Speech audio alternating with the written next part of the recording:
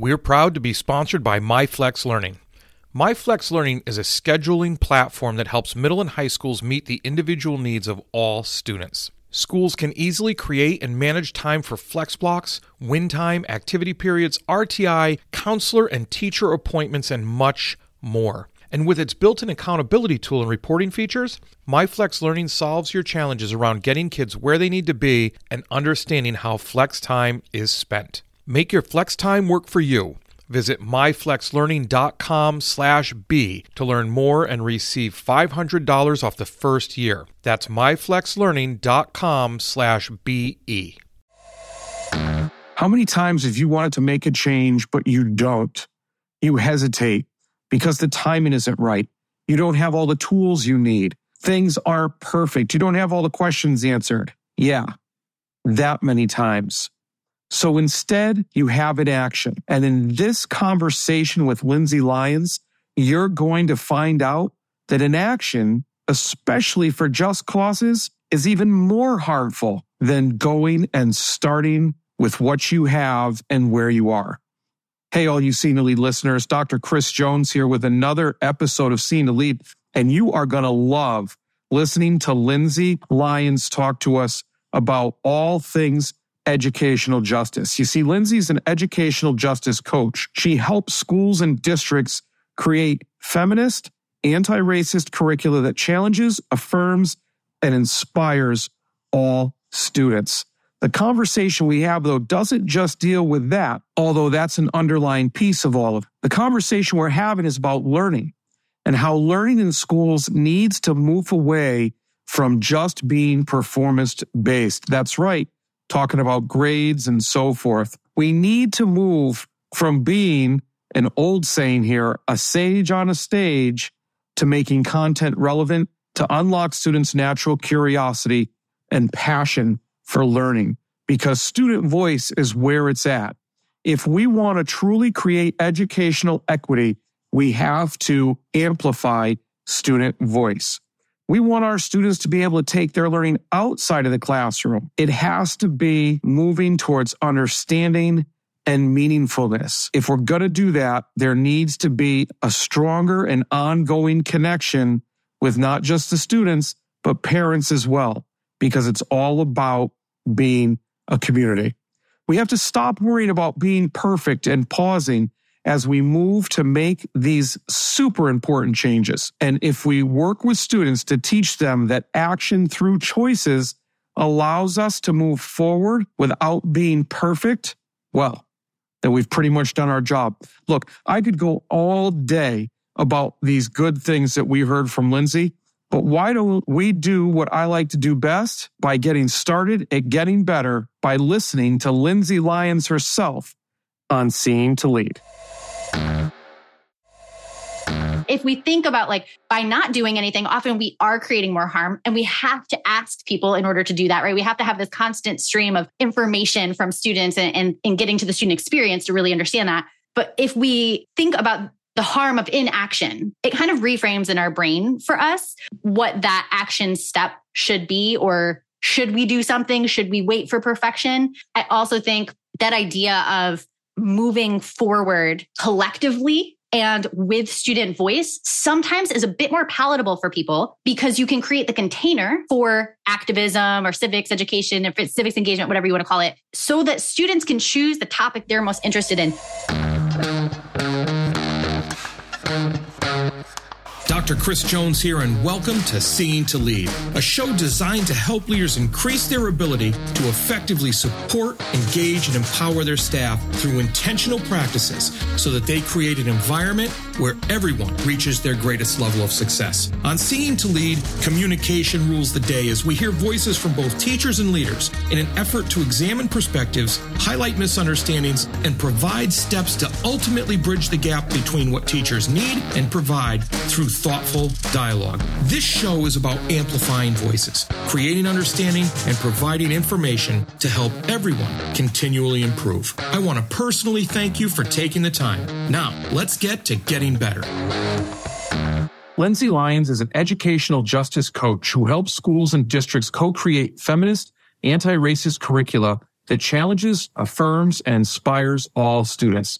A former New York City public school teacher, she holds a PhD in leadership and change and is the founder of the blog and podcast Time for Teachership. She believes the secret sauce of educational equity is student voice.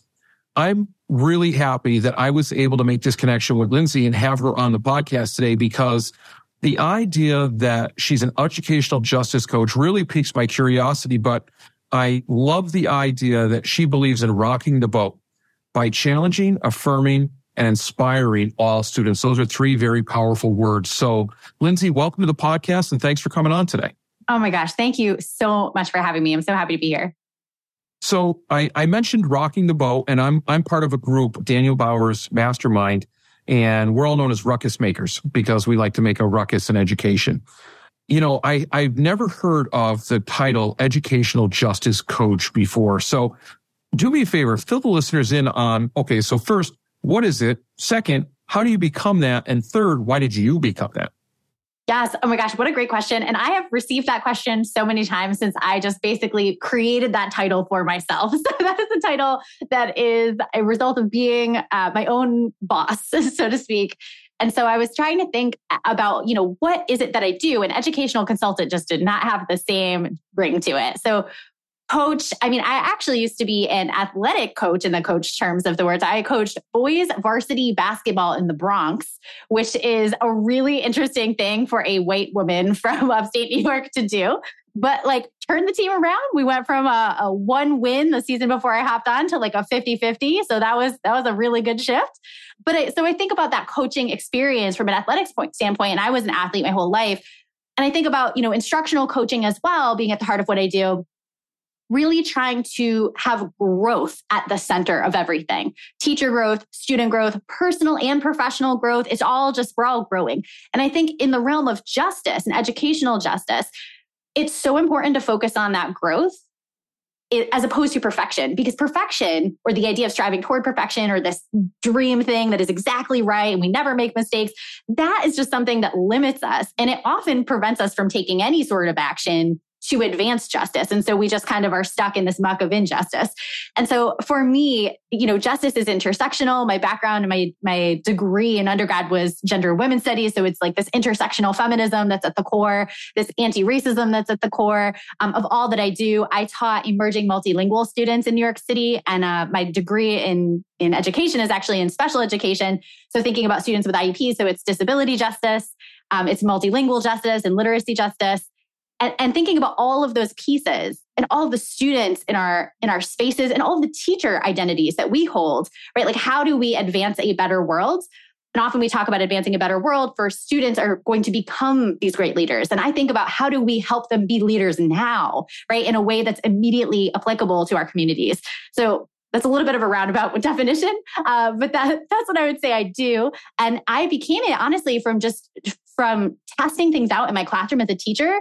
And then my partner got a job out of state. So I was teaching in New York City. We moved to Massachusetts and I said, I need a couple extra certifications to teach there. Let me just not do that. I will become a full-time coach and run my own business. That's awesome. You said a couple things that I just want to throw a couple phrases out and get your reaction to from your explanation there. First of all, awesome that you were boys basketball coach, jumped right into that. That's fantastic. When you're talking about coaching, what if I were to say to you, and what's your reaction to teaching is coaching? Oh my God, yes, 100%.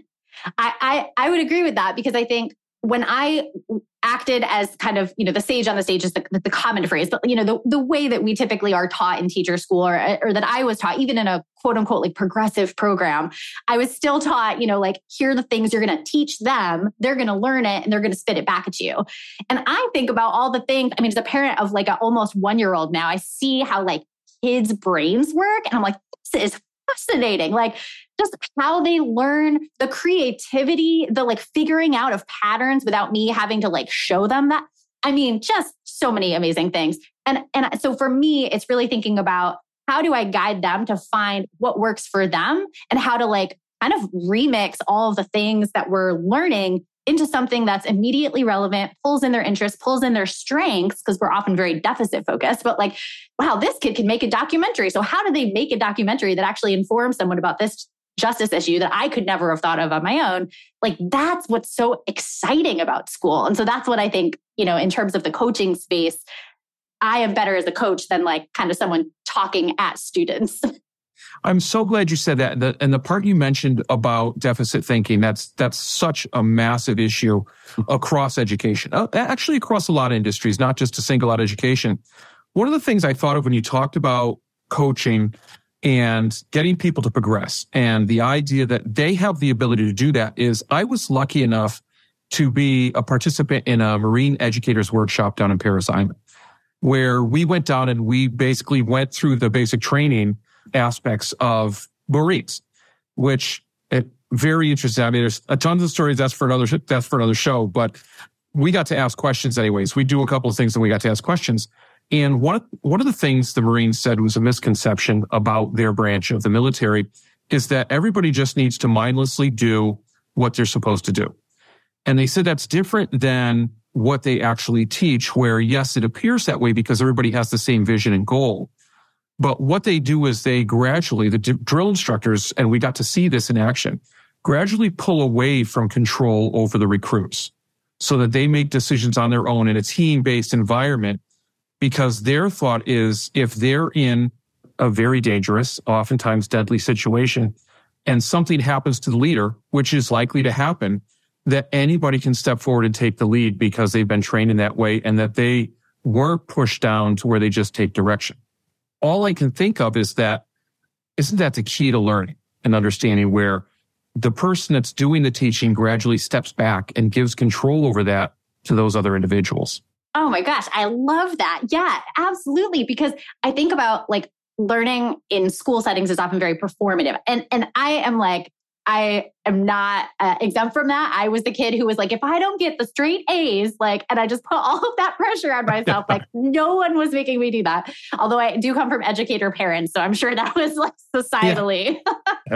They pushed on you a little bit. Absolutely. But I think it's so performative that we're doing things for a grade, which is why I think we really want to coach and co-create projects that are expanding beyond the classroom. What is the purpose beyond the grade? And if we can't answer an assessment's purpose beyond the grade or an audience beyond the teacher, then it's not good enough in my mind, right? That's part of it. We want students to be able to take that learning process outside of the classroom, it's not just preparing them for college, right? It's preparing them for life. It's preparing them for Saturday when they went to the grocery store and something happened, or they had to calculate this thing, or, life, right? Whatever life looks like. And I just think that is such a powerful kind of analogy that you read in our story that you shared, because I think that's the gem, right? That's the dream, is that we're preparing students for life today, not tomorrow. And I think about that in terms of subs. I would be able to have subs in my class and not really leave a lot of lesson plans, which I just saw a tweet today as someone was never underestimate how long it takes to prep sub plans. And I used to say, absolutely. Once I shifted to project-based learning and students being able to kind of learn on their own without me there, I am a coach. I don't even need to always be present. I'm a coach that can kind of tap in and out, and students can, like you said in that example, kind of connect with their teammates, so to speak, or their classmates, figure it out on their own. And it's so much easier to take a mental health day, a personal day, a sick day, whatever, and let the kids go because they're motivated by the project they're working on because they co-created it, and they're equipped through the coaching to take on learning themselves. So true what you're saying. And it's funny because when I go into classrooms, I love being in classrooms and just doing some quick walkthroughs, but I like talking to the students when I go into classrooms.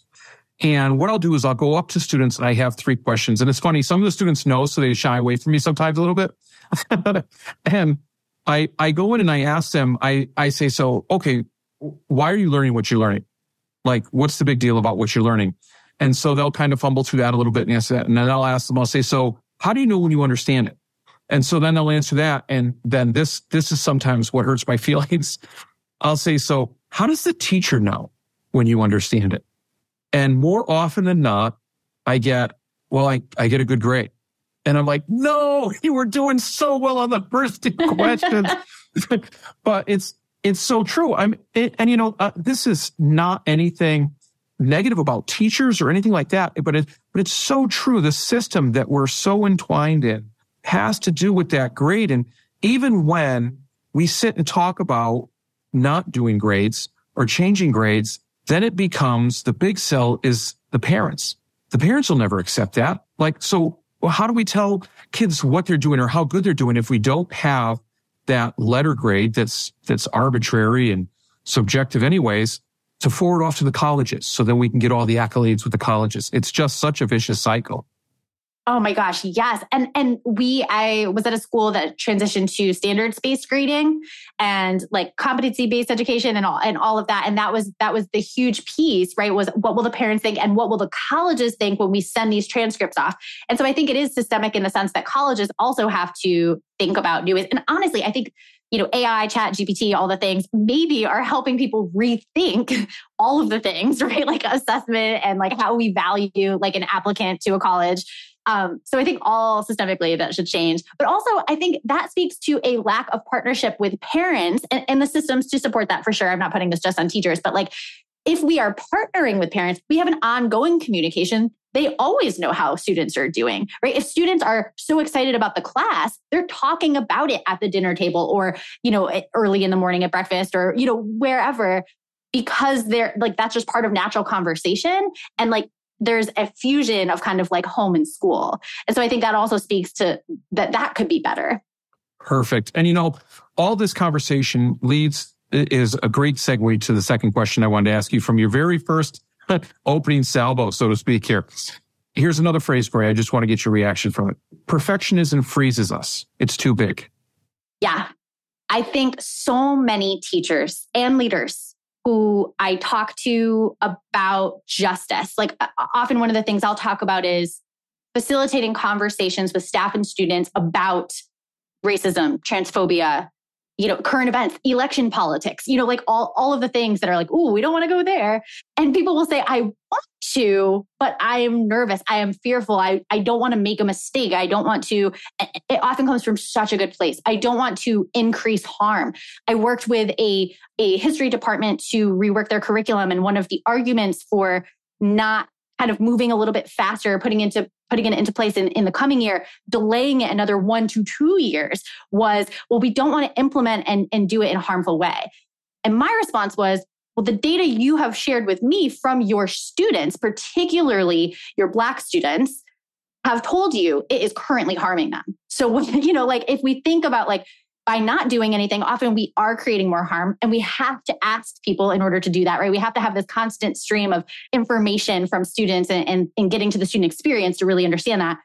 But if we think about the harm of inaction, it kind of reframes in our brain for us what that action step should be, or should we do something? Should we wait for perfection?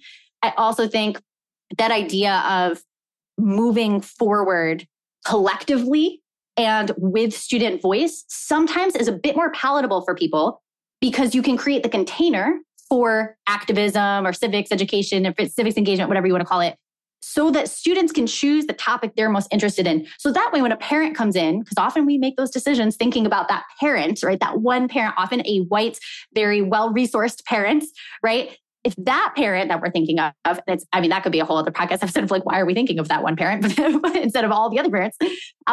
But if we think about that parent coming in to have a conversation about, oh, why are you doing this project? Why are you talking about this topic with my student or my child?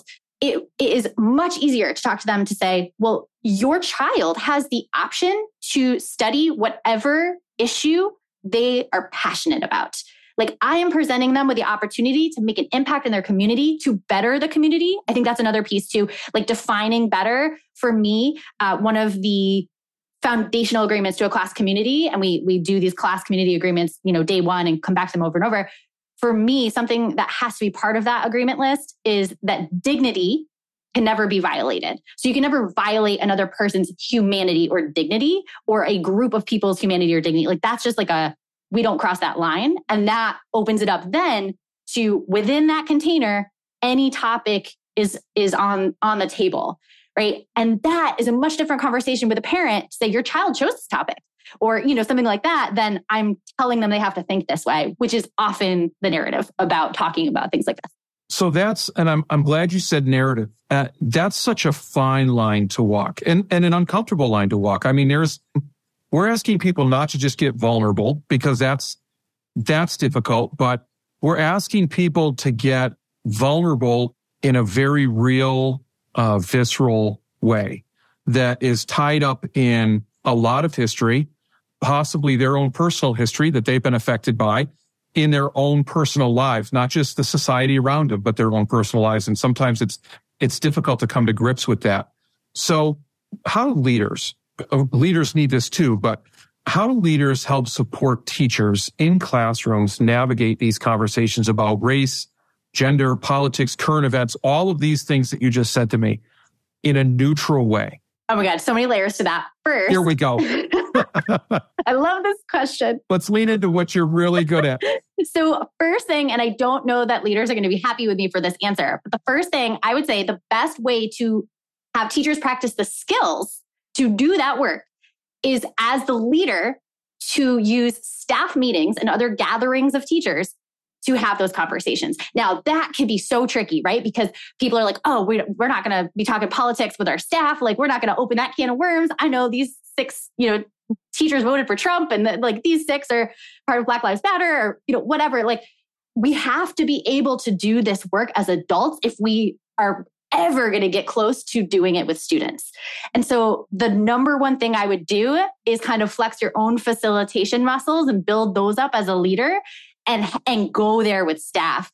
It is like life-changing, culture-changing, and it's going to take some work. It's not like a 60-minute staff meeting, but it is going to be transformational.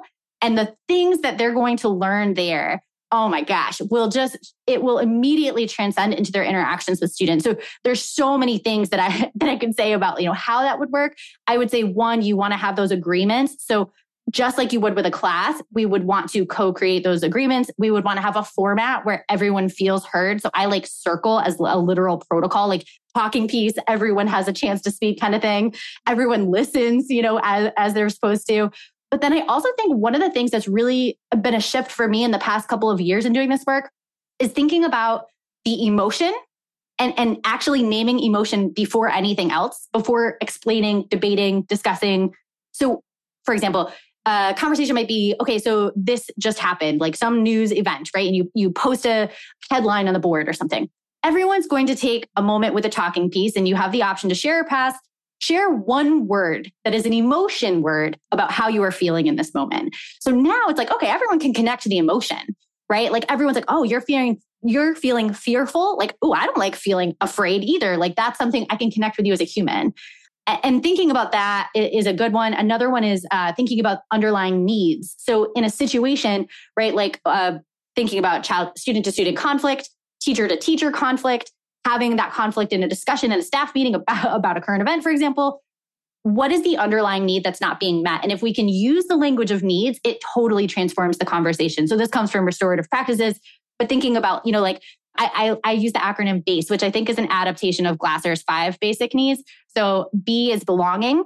Is there a lack of belonging? You don't feel accepted. You don't feel like you're valued. You don't feel you belong. Like that's hard. And if someone told me, wow, in a conversation about this, I feel a lack of belonging because I'm the only one who doesn't think this, I can at least empathize, there. Another one is autonomy, survival. Like if you're just trying to survive, you have your head down in my class as a student, like you didn't sleep last night because you worked 30 hours this week trying to help your parents pay rent. Like, whoa, I'm now very much empathetic. I'm not like, why is your head down in my class? Right. I'm just thinking about all these examples. And the fourth one, the E is enjoyment. So how do we bring joy into the experience of conversations, even when they're hard, right? How do we find moments of levity and connection and joy in the hard stuff, which is all obviously taking a lot of time to practice. But that's why I think the staff meetings are a wonderful opportunity. Okay, so you heard it here first, listeners. Lindsay just laid out every leader's next year's worth of staff meetings. I think about this and I think about some of the vision of the graduate work that we're doing and how you build a statement that you own. And in faculty meetings, because, listeners, some of my listeners are going to have small faculties where they can do this and they could actually run it like a class almost. Other listeners, myself included, have larger faculties where it's not that easy to be able to do that. It's unwieldy at that size. So realistically, when we're talking about something like that, I'm envisioning being able to take the faculty and break the faculty into groups and do that side group work. I'm just being completely honest and open as a leader.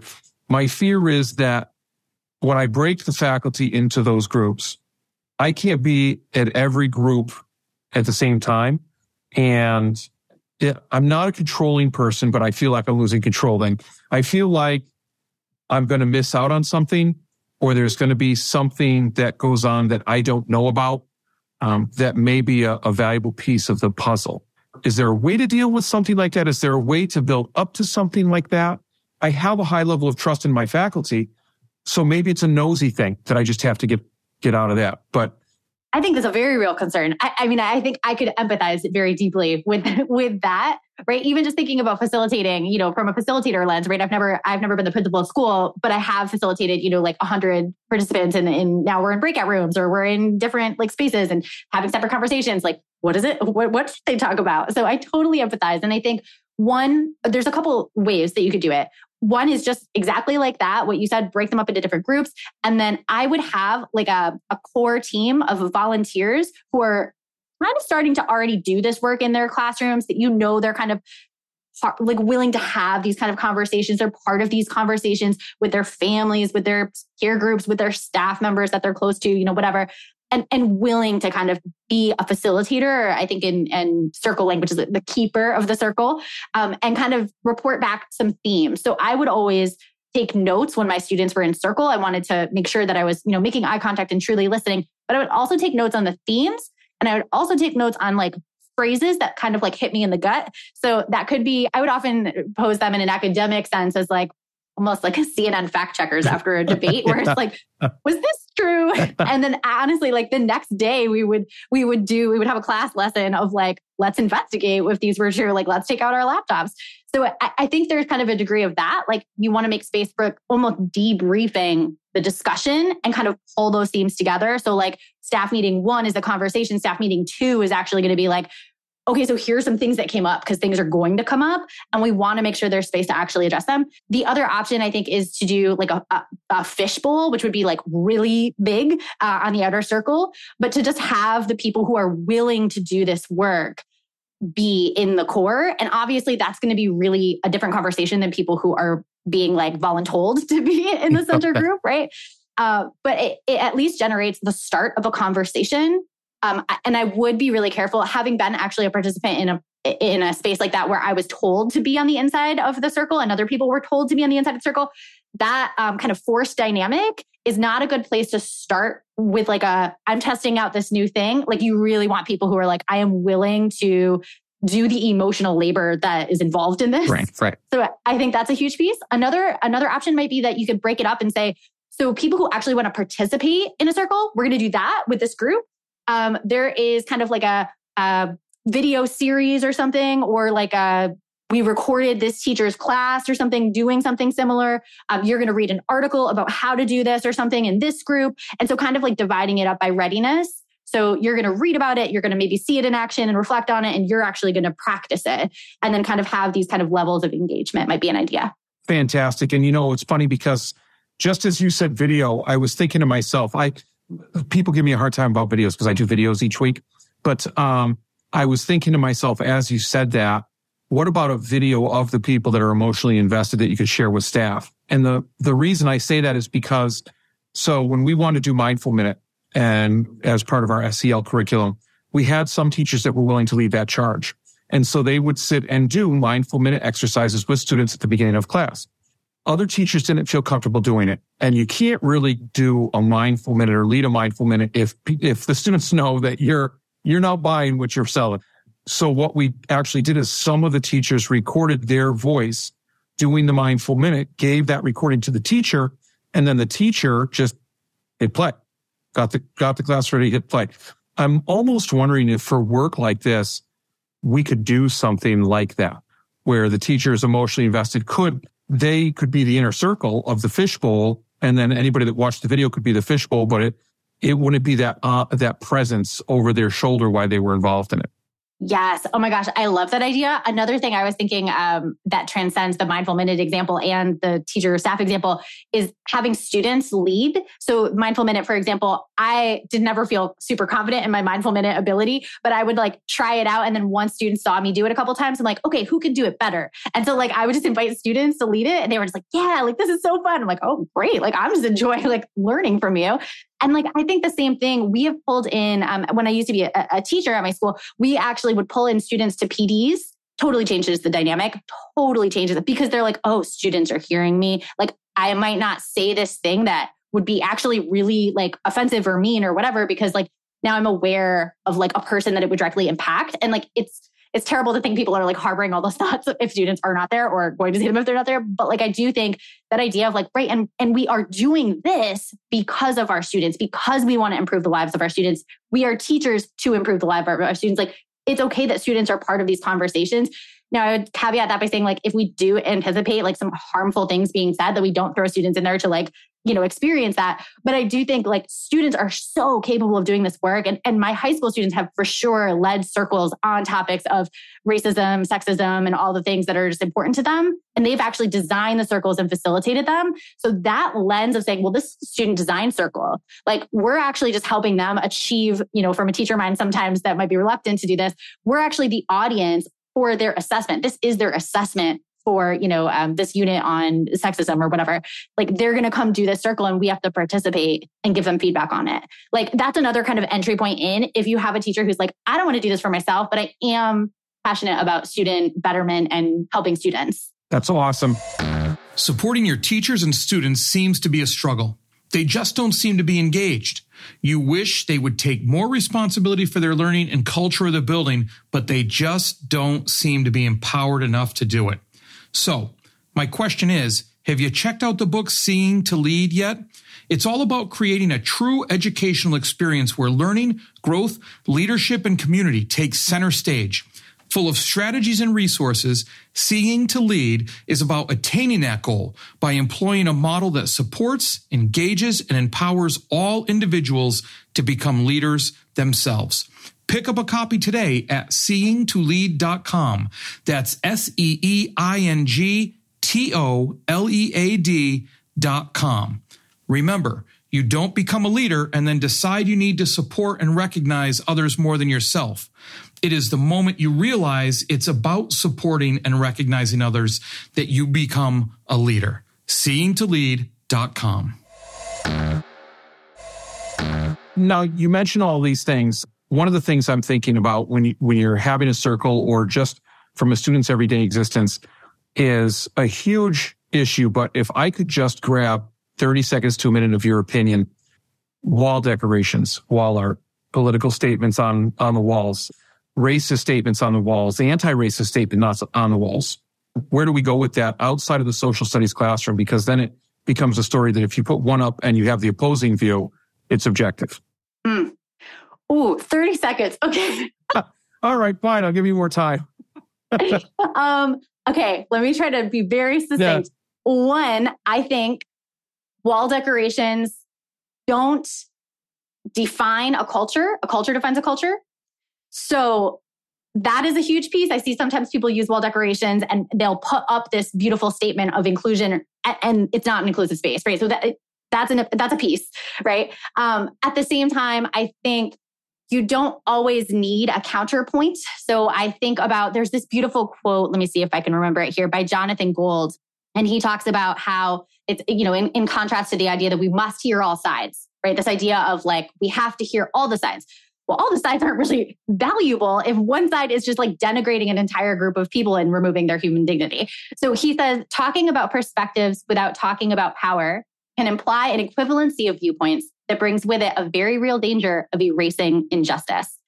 And that to me is like it, right? Like if we're trying to be justice centered, if we want a justice centered classroom, a sense of belonging for everyone, even students, honestly, like even in like 100% like homogeneous classrooms, we have like all like advantaged identities in there. And like, you're still part of like humanity.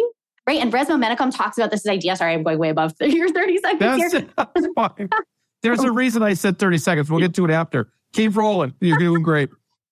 So Resmaa Menakem talks about this idea of soul harm on white bodies in the context of white body supremacy. He calls it white body supremacy. And so he says there is a soul harm that happens to white people and white bodies as they participate uncritically in the system of white body supremacy. And so it actually harms people who are white, who are advantaged because of their whiteness, to not do anything to advance racial justice. And I think that is a wonderful entryway into like people who are saying, like, well, we here at my school or my district or whatever, we have 100% white population, which I don't even know if that place exists, but maybe, right? Like 100%, like it still applies, right? And it still is important to maintain human dignity and humanity for every group, regardless of who the students are in the classroom.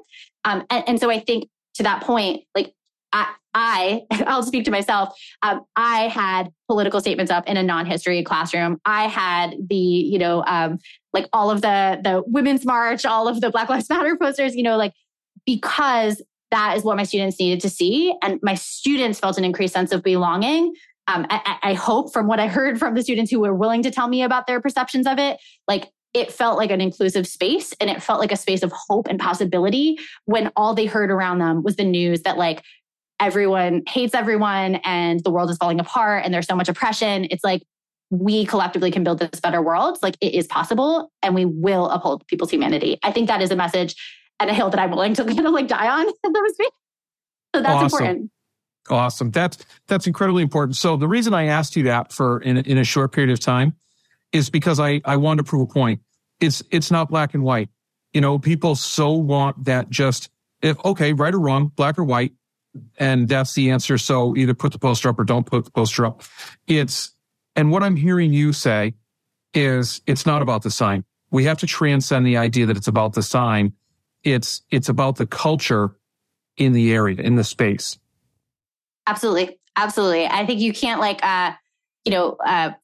we're recording this in February. So you can't like Black History Month poster your walls and then say like, we are all about racial justice in this class because we're doing Black History Month and it's on our walls. Like, nope, that's not the baseline. That is not justice.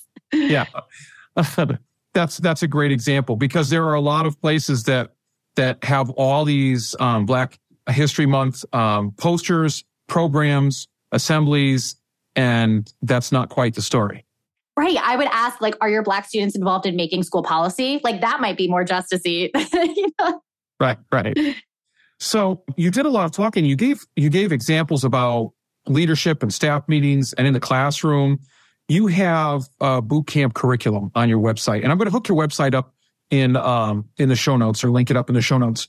But you have a boot camp curriculum. Why don't you tell my listeners a little bit about that? Because I'm sure a lot of people are going to want to check out some of these things that you have to offer. Oh, thank you so much. Yeah. So Curriculum Bootcamp is kind of like my most favorite thing about education and working with teachers distilled into just a couple of days. So this is like all the things that bring joy and justice back into teaching that I think sometimes can feel like they're missing on a day-to-day basis. So basically, it is 2 days typically with a department where the teachers just get the freedom and creative space to just be with each other in co-creation and create a justice-centered unit. So it advances racial justice, gender justice, intersectional justice. Like that is at the core. We create a driving question that students are grappling with throughout the unit. And ultimately it ends in some sort of civic action. So students are actually using whatever they're learning. Doesn't matter the content area. This could be PE. This could be foreign language. This could be like math. I mean, some really cool ideas have come out of like math could be fantastically interesting if we let it be, right? And so we just create the outline of a unit all the way down to the lesson level in 2 days. And so I think this is also a response to, wow, we want to start from scratch, or wow, we realize there's so many gaps in our curriculum. And I always use the phrase add diversity and stir. You can't add diversity and stir your way into like a better curriculum, right? You need to like start from the ground up, and that terrifies people. So it's like, okay, if we can create a container where it happens in just 2 days, that now feels a lot more doable than this is going to be a 5-year process. That's awesome. And, for anybody wondering about that, the idea of 2 days writing curriculum, because sometimes that seems daunting to people, like you said, Especially if, hey, what do you mean? I have a curriculum. Why do I need to rewrite the whole thing instead of add stuff? Another piece about you that's really interesting that I wanted to mention that, well, I think if people check this out, they'll be more interested in your curriculum bootcamp. Talk to us about your podcast, because you have a podcast as well. Yeah. Oh my gosh. So this kind of came out of a blog. And then I was like, I'm an echo chamber of myself and I want to like talk to other people. So I have learned so much from the amazing guests that are on the podcast. And Dr. Jones, I'm hoping will be on the podcast too soon. Oh, it was fine. Seeing you called me out of the air. I'll be on the podcast. Amazing. I'm so excited. So we've had some really cool guests and some really cool series around curriculum planning, around school policy and students and school boards and things like this. Basically, it's the idea of how do we teach and lead for justice in school spaces? How do we amplify student voice in a meaningful way? And it's really, there's some how-to episodes that are about 20 minutes that are quick commute to work. You can just listen to that and have a practical, ready to go strategy. There's always a quick template that you can get as an episode freebie. And the guests they just bring the brilliance. So theirs are usually how have we led curriculum? Dr. Goldie Muhammad is going to be on the podcast soon. So that'll be an exciting one to listen to. Just how do you actually do this stuff? So I like to think of it as kind of my researcher brain is the theory, but then also the teacher brain is the practice. So how do we connect theory to practice? So 3 things about that. First, I'm super excited about you asking me to be on the podcast. So yes, definitely. Amazing. Second, when you started mentioning your guests, that you just had a huge smile. Now, we're not videoing this, but you just got all excited about it. So you know that your heart is into it and you're passionate about it. And third, the big thing, resources, templates, and strategies. Yes. I mean, right there at your fingertips. So people definitely have to check that out. And why don't you let people know the title of it so they can search it wherever they listen? Absolutely. It's Time for Teachership, which is actually a really interesting idea. I just came up with that off of the top of my head. And then I looked into it and I was like, oh, this is an actual academic construct where teachers are leaders and leaders are intimately involved in the day-to-day instruction of the classroom. So I love it. See, you were ahead of the curve. Check you out. So we're getting near the end. You said a ton, but I do have 2 questions that I ask every guest on the show. The first one, if you weren't in the current position you are, because you're a teacher, now you're doing your own business, but you're still involved in it, in education. If you were not involved in education, who, not what would you be? Such a hard question because my brain defaults to the what, but I think Matt Woods is the person who responded in this way, where he was talking about kind of it wouldn't be great. I think he said he would be lost or something. And so those are all the things I could think about, right? I would probably be the what would probably be a justice advocate in some other realm, but the who would be I would be a frustrated individual. I think I get frustrated with adults sometimes. I love the energy and creativity and curiosity of kids. And so I would have a longing for that. And I would also, I think, be less patient. Kids have taught me a lot of patience. I still have a ways to go, but man, would I be less patient? Yeah, that's excellent. That question, it's funny, the different answers that I get. I've had everything from people put 2 different people, celebrities, together as one person and say, this is who I'd be. I had another individual, I think it was Chris Dodge that did this. Really, he's a fantastic leader. He just recently went into the Worcester public school system, but he did it from a negative viewpoint. He sat down and looked at all the things that he had because of education. And then he said, he took those away, and what he had left is what he said, who he'd be. Wow. Yeah, so this podcast, totally selfish. I learn things all the time from people. So just that whole thought process of looking at it from the other way. You're totally sharing our podcasting secrets. This is why we got into podcasting, to learn from everybody else. Yeah. Totally selfish. So the final question, and you've said so much today. And just in this short period of time that we've been together, you've given so many people so many things to think about and move forward with. What's the most important piece of advice you'd give to teachers and leaders as they work to better support, engage, and empower those they serve? Yeah. So I think one is be adaptive in your leadership. So have an adaptive leadership kind of stance. The things that I think it's Heifetz, Grashow, and Linsky who talk about the habits, beliefs, and loyalties that underlie a problem, like an adaptive challenge, are really what we have to unearth and address.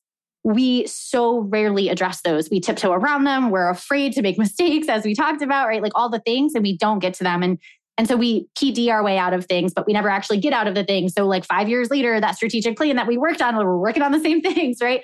Because we don't address them as adaptive challenges. So I think that's huge. And then often I have a worksheet. Actually, we'll be able to, I think, link that in the show notes for you all around Heifetz, Grashow, and Linsky's like strategies for identifying, are you working with an adaptive challenge? So I think that's like step one is it adaptive?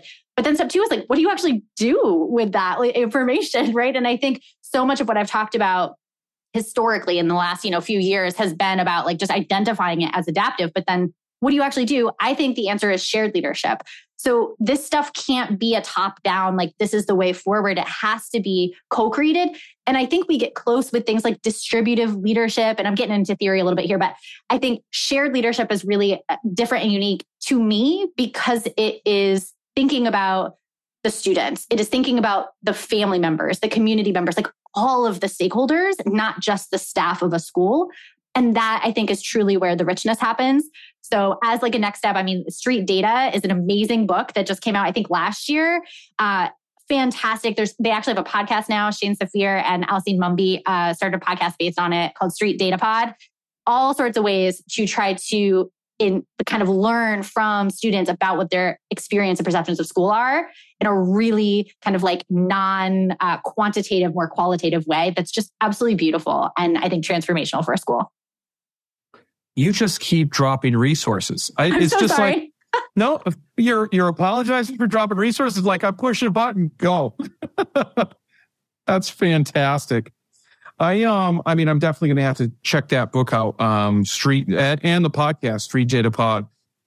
Look, we're always interested if we're interested in doing what's best for students, we need to make sure we're getting information from students, what works best for them. Just like if we're trying to do what's best for teachers, we have to listen to them as well. So I just appreciate you so much for coming on the show and sharing all this knowledge and wisdom and, strategies and templates even. You shared that stuff too. So if people want to, I can't imagine that they wouldn't after listening to you. If people want to, what's the best way to get in touch with you? Yeah, I think my website has a bunch of like additional free resources. So lindsybethlyons.com is that. And it also links to the podcast, the blog, all the things. My email is on there as well. I think most social media platforms I'm not super active in. I am not a super big social media person, which is like a weird thing maybe for a millennial to say, but I am Lindsay Beth Lyons at most places. And Twitter, I think is Lindsay B. Lyons. Awesome. Well, thank you very much. Again, really, I appreciate it. You said some fantastic things and I've learned so much from just listening to you for this time. Wow, that means so much. Thank you so much for having me, Dr. Jones. This was amazing. Well, that's a wrap, but not the end. Next step, be sure to take action on something you heard here today. Hey, thanks for listening to the Seeing to Lead podcast. If you would like to connect for any reason, email me at drchrissj@gmail.com or catch me on Twitter at Dr. C.S. Jones. If you've gotten any value from the Seeing to Lead podcast today, you can help me and other leaders create a world-class environment through a teacher-centric approach by subscribing to the show, leaving an honest rating and review, and sharing this episode on social media with your most valuable takeaway. Also, one last thing. Have you had a chance to pick up my latest 5-star rated book yet? Grab your copy of Seeing to Lead anywhere you buy books or at seeingtolead.com. That's seeingtolead.com, where you can learn more and continue to improve. Now go have a successful week.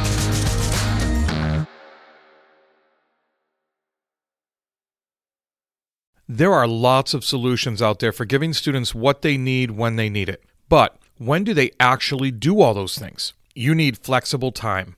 When added into your master schedule, Flex Time enables students to get extra help or intervention, meet with teachers, make up work, get physical exercise, and try new enrichment offerings. If you're thinking of giving it a try, check out My Flex Learning, which unlocks the benefits of Flex Time without the common challenges.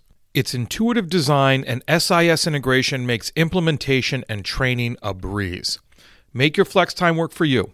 Visit myflexlearning.com/B to learn more and receive $500 off your first year. That's myflexlearning.com/BE.